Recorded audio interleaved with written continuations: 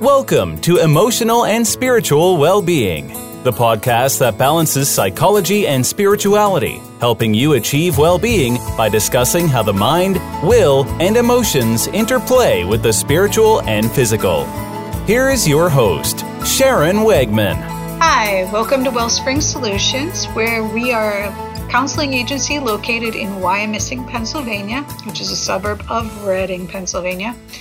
And we really like to talk about how body, soul, and spirit interchange. We like to talk about how it impacts various aspects of life. And today, Kate Byler and I, say hello, Kate. Hi, guys. Most of you already know me from all the other podcasts I've been on, so. And I'm Sharon Wegman. I didn't say that. Good Lord. We are going to talk about understanding the teen brain because it's a passion of Kate in particular. Yeah. Because she sees a lot of teenage clients, and it's a passion of mine as a former parent of teenagers and educating parents in parenting better. So Go ahead, Kate, why don't you start? Yeah, I mean, I guess a lot of the reasons for this podcast is to hopefully help empower some of the parents, to feel like they understand at least what their teen is going through, even at a very normal teenage stage. Your teenager doesn't even have to be going through anything super dramatic or significant to just have a hard time understanding them, I think. So, absolutely. And when I was a kid, nobody taught me about the teen brain. Right. And my parents weren't taught about the teen brain. So now we have more understanding of it and it's more power. So listen up. Yeah. So I guess the first thing is kind of hopefully helping you guys understand the basic, I guess, chemical happenings that are happening for your teenager. So right around the time, I would say between 12 and 17, depending on when your kid is going to go through puberty, a lot of different hormones are going to be released.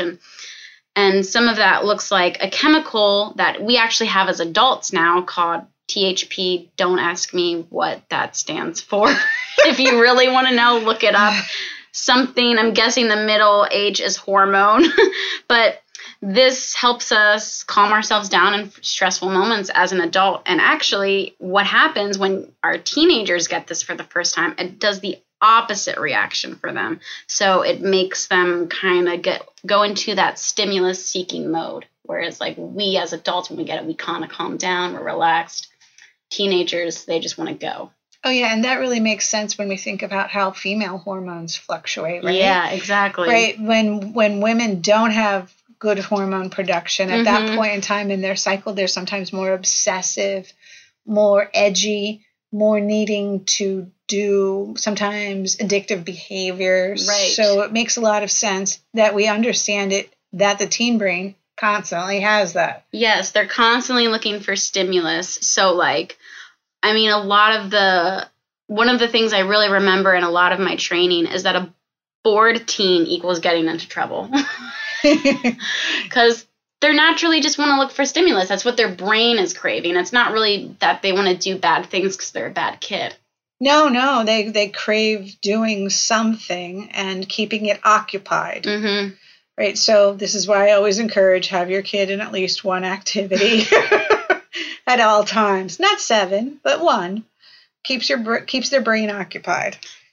Absolutely. So I think saying that is just hoping that when parents hear that, know that it's very natural for your kid to do thrill-seeking behaviors.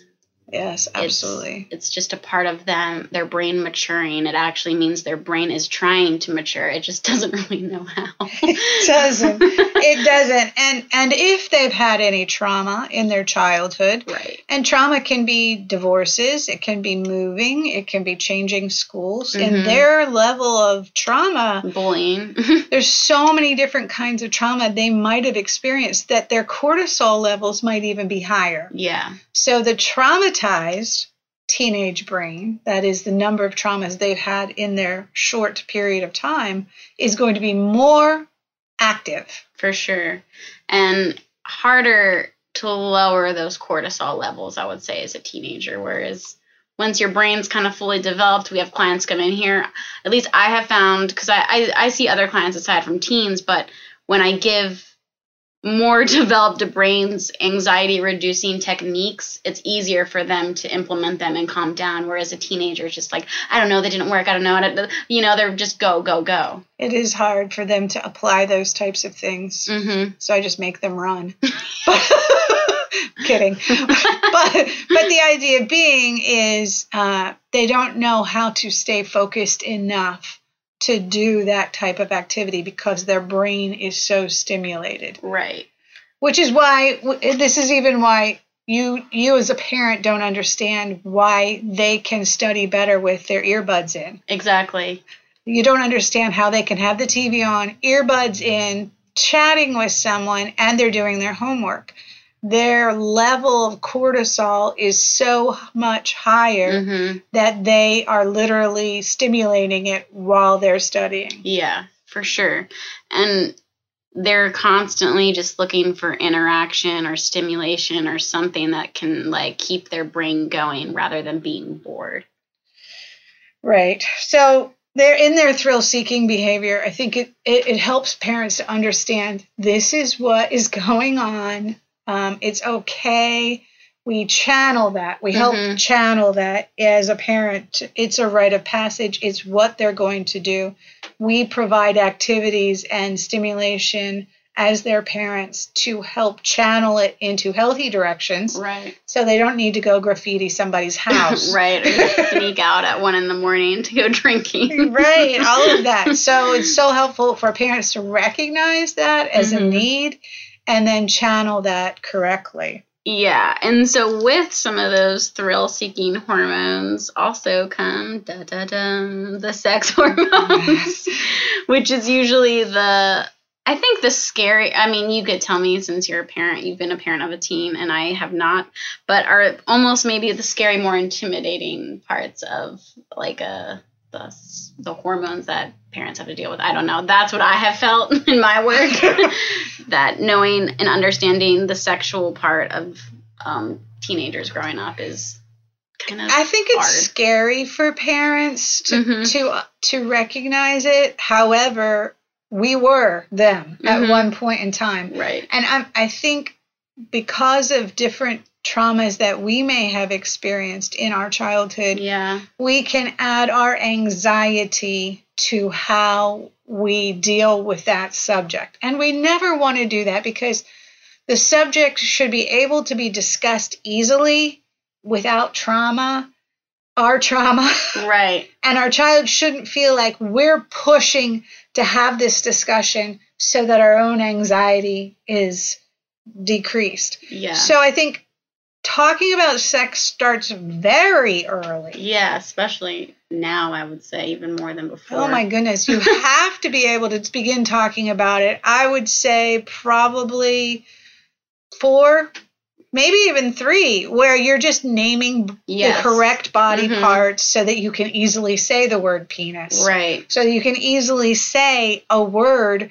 that if you have never said it before and suddenly you're introducing it, suddenly it's very awkward. Yeah, if not shameful. Exactly. But if you're using those terminologies early on by calling body parts for what they are, for labeling why they're touching themselves and how to do, how to... And, like, why they're doing that. And, Absolutely. like, it's not something to be ashamed of, but giving them education and discussing about it instead of making it a secret.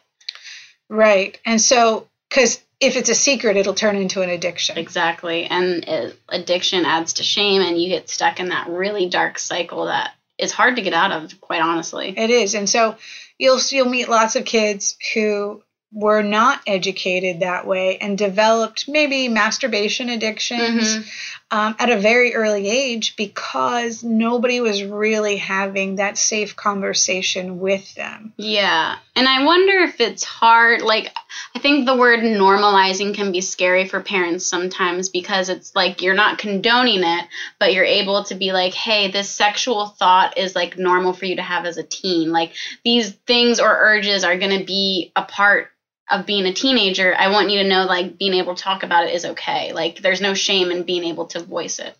Right. So is, normalizing it from as early as possible, talking about it when it comes up, sharing your own stories, not your sex stories. Don't do that.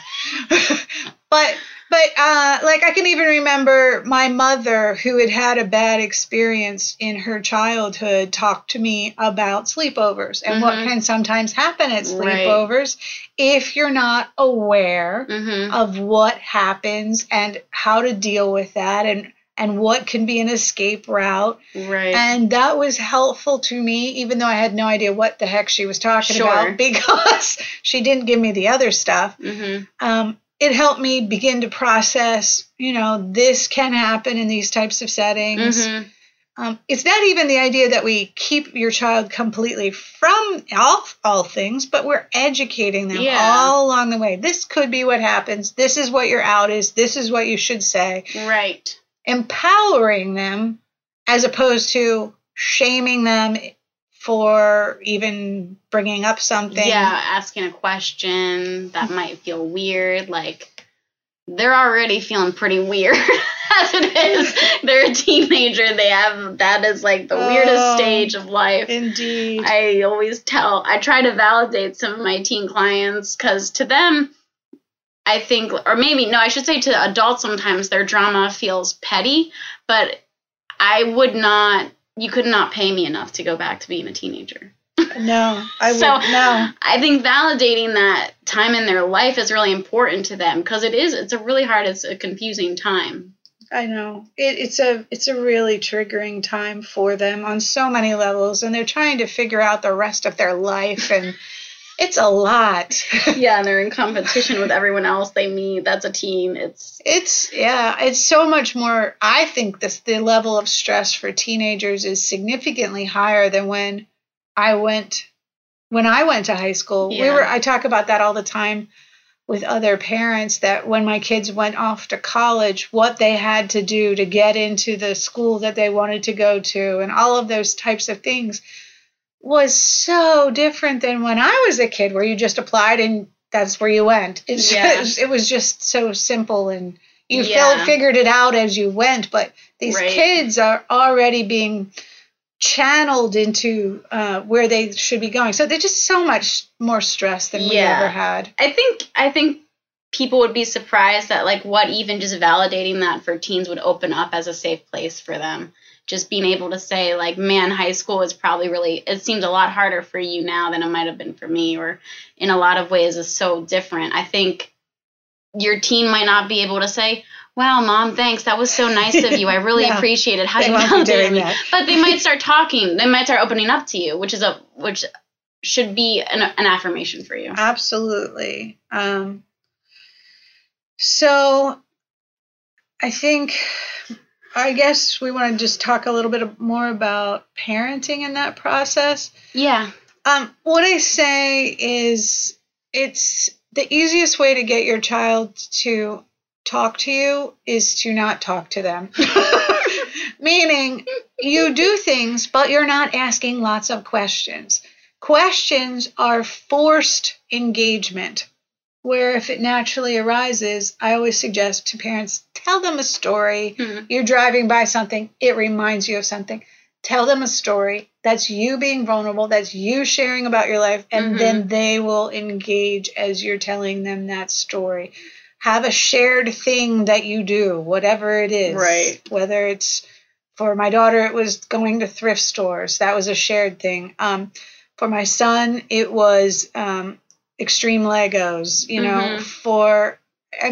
and I would do those things with them and engage with it, because I really did enjoy those things. But you must come up with shared ritual engagement habits in which they know you love what they love.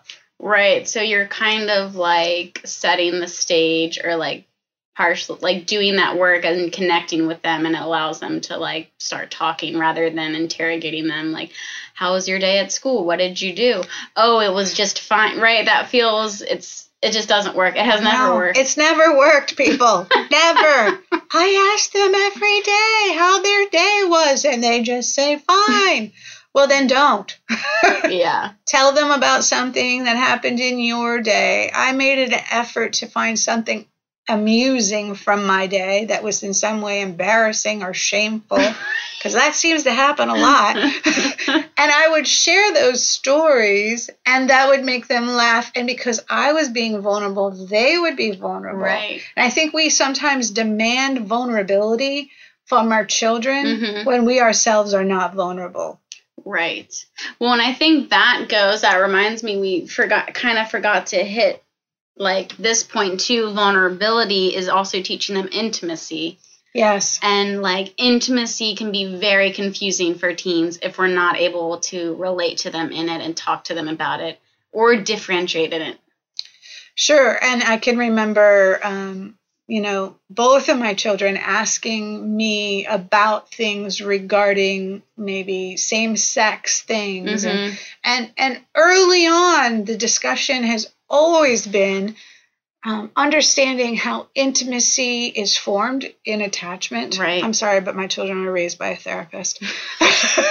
And how a distant relationship can impact a desire for different types of intimacy because you don't have that. Because that's even true for us as adults. Oh, for sure. If we didn't have a good mom or a good dad, we grieve that we don't have that. So if we who are adults understand that, right, and they who are all hyped up on cortisol don't understand that. Right, that can be pretty confusing. They are going to be very confused by the sure. lack of relational connection they have, but the desire to have it and how to move into that. Right. So, I mean, hopefully this isn't too brash to say that if you're a parent and you don't really understand your own intimacy needs and have intimacy work, doing that work in therapy would greatly benefit. Oh my goodness. It's so important to understand how you attach to people. Right.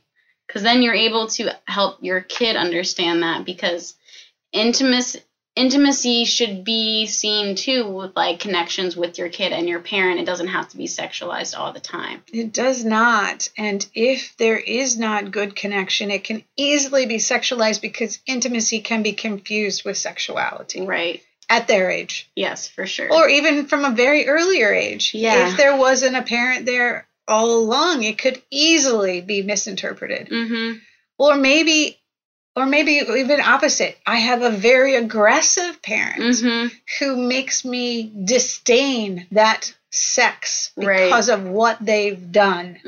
That will literally impact how I have intimacy needs and with what sex. Exactly. It's something that we don't see being talked about, but it's very common in understanding attachment theory. Yeah. And and I guess to me, like with trauma, right, like certain sex or certain genders feel safer because of trauma. And recognizing that as a parent, like maybe if you've been through a divorce, dad is volatile, women might feel very safe, much more than men. And how that impacts your teenagers' look on intimacy and sexuality is a lot. Like that's a lot to debrief. But it is. And I have adult parents who sit in my office crying because they didn't realize what they were doing when they were making their children responsible to take care of their feelings.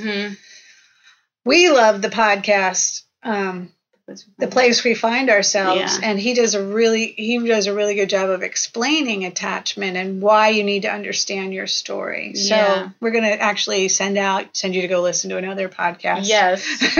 Yeah, because I mean, I guess we talk about all this in hopes that it sparks something in you, that whether it's coming to therapy to get more guidance on this stuff or knowing how to talk to your kid or teen about these things, because I think in general, as human beings, we also get caught up in our own world, and we need to listen to things sometimes to see, oh, maybe I'm doing that, or maybe I haven't worked through that on my own.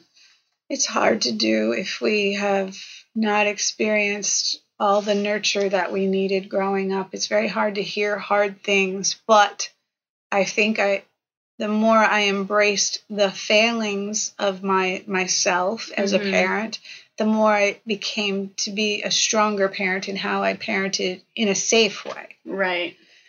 So let's talk about what safe parenting looks like.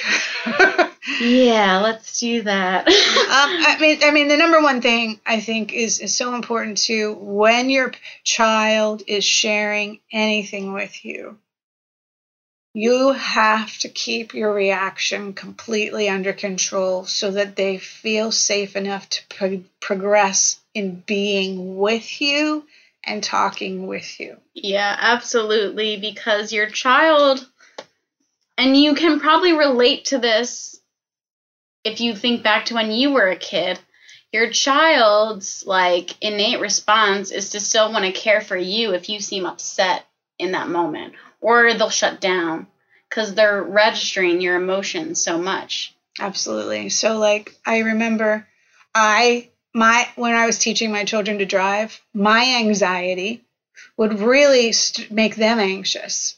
It was very easy to see. So I literally had to sit on my hands and keep my mouth shut and almost sometimes close my eyes.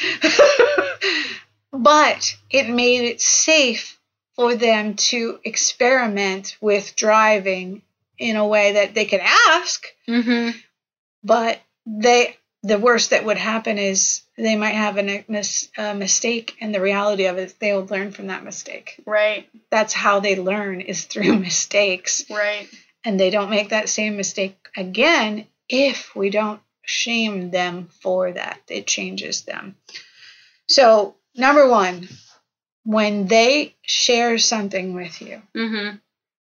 you have to hide your anxiety. Right. You have to hide your anger. You have to hide anything that's going to make them suddenly feel shameful or scared of how you're experiencing them. Yes. And hopefully you have a space outside of that moment to experience whatever feelings you need to, just not with them. Right. I always tell my parents, it's not your job to process your feelings with your child. And that's hard because at that moment, maybe that kid is what's mm-hmm. making you feel very angry. Mm-hmm. Or maybe you're feeling loss, and maybe you're feeling anxious about something. And so if you talk about how that makes you feel with them, that doesn't mean we don't eventually hold them accountable for it. For sure. If you talk about it with them at that point in time, in that agitated state, they're not going to continue to talk to you about those types of things. Right.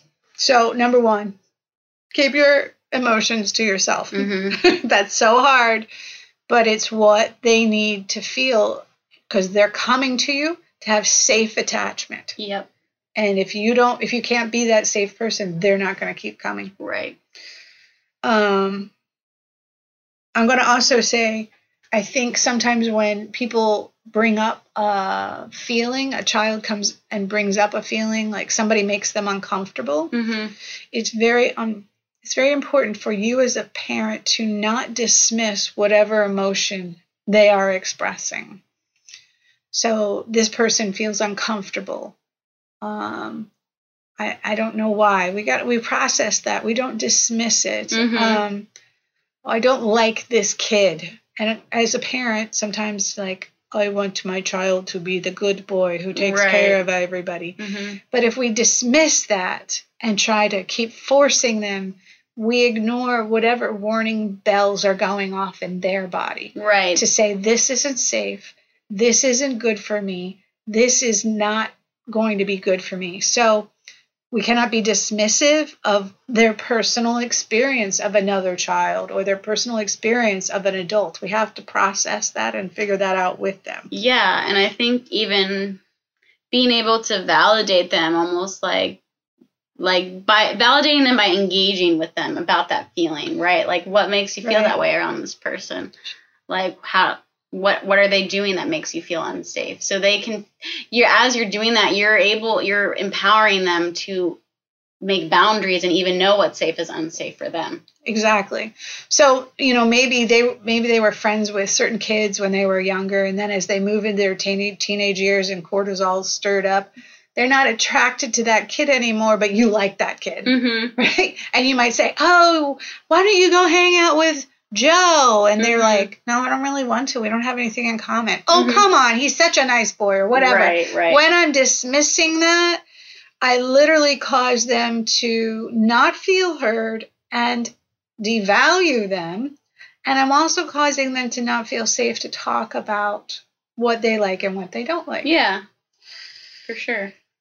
So then that's the third part, which is the devaluation of whatever they say. Yes. Or like, I see this sometimes with parents and it's like, oh, she's so emotional. Wait a second. Right. That's how she was created. That's not a wrong thing. Oh, she's too much. What? No. Right. What? Maybe she's actually the one who's calling out what's actually happening in the house when nobody else is. Right. So being able to hear them really well instead of shut it down. And I think with trying not to personalize it, right? Like that could probably be a whole other podcast maybe. But it just you have to, it keeps going back to being able to shut down those feelings for a moment so you can really hear your kid out. Right. I want my kid to be this athlete, but instead they're this amazing artist. But I want them to be an athlete because that was my dream. Mm-hmm. That's me living through them. Yeah. And they don't actually get to develop and be embraced for what they're good at. Exactly. Let's talk a little bit about spiritual abuse and what we see happen to our clients. Yeah, so I think that can go along too with the theme of shame that you can create for your teenager. A lot of the times, my teens come in here and, I think parents, it's out of good intentions, but they're not realizing the effect it's having on their teen to meet something with prayer or a Bible verse in a way that's cutting off their kids' need to just want to discuss, if that makes sense. Yeah, that's good. That's good. And so what can happen is if we use our religious beliefs or Bible verses or in this, Kate mentioned prayer to stop the conversation, mm-hmm. we literally cause them to not want to have religious beliefs. Yeah.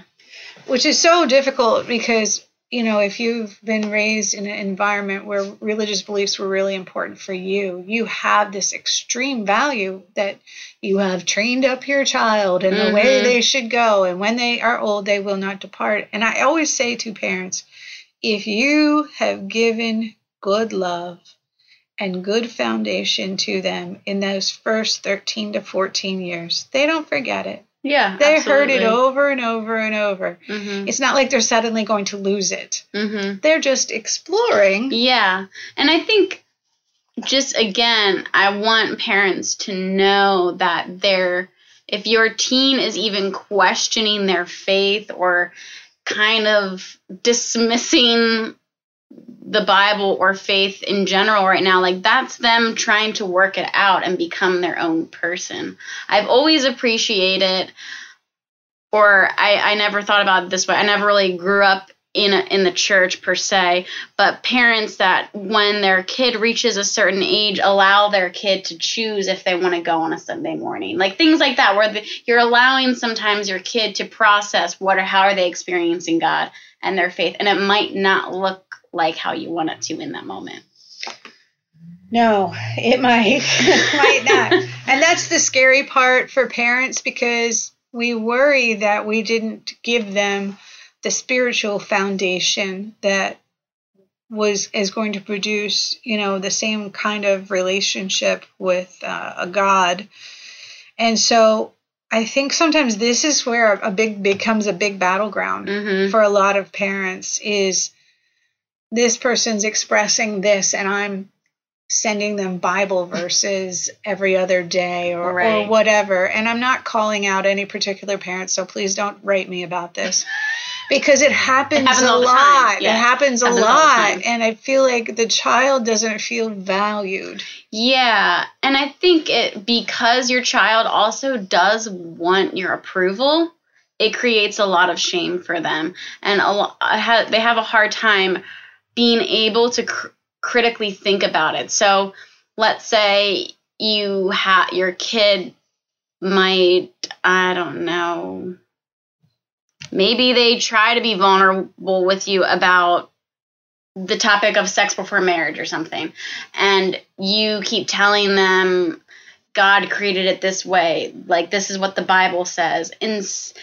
all of a sudden they feel ashamed that they even had that thought or want or might think of it differently, because they partially want to have you approve of them, but also there's no room for discussion because you're just kind of talking about what the Bible says instead of being able to have a personal conversation, if that makes sense. Right, exactly. To be able to even say, this is what could happen one way or the other. Mm-hmm. You know, the critical thinking of go down this path, that's what this looks like. Go down this path, that's what this looks. Go down this path, that's what this looks like. That's that critical thinking that they need to have, be empowered to have. Mm-hmm.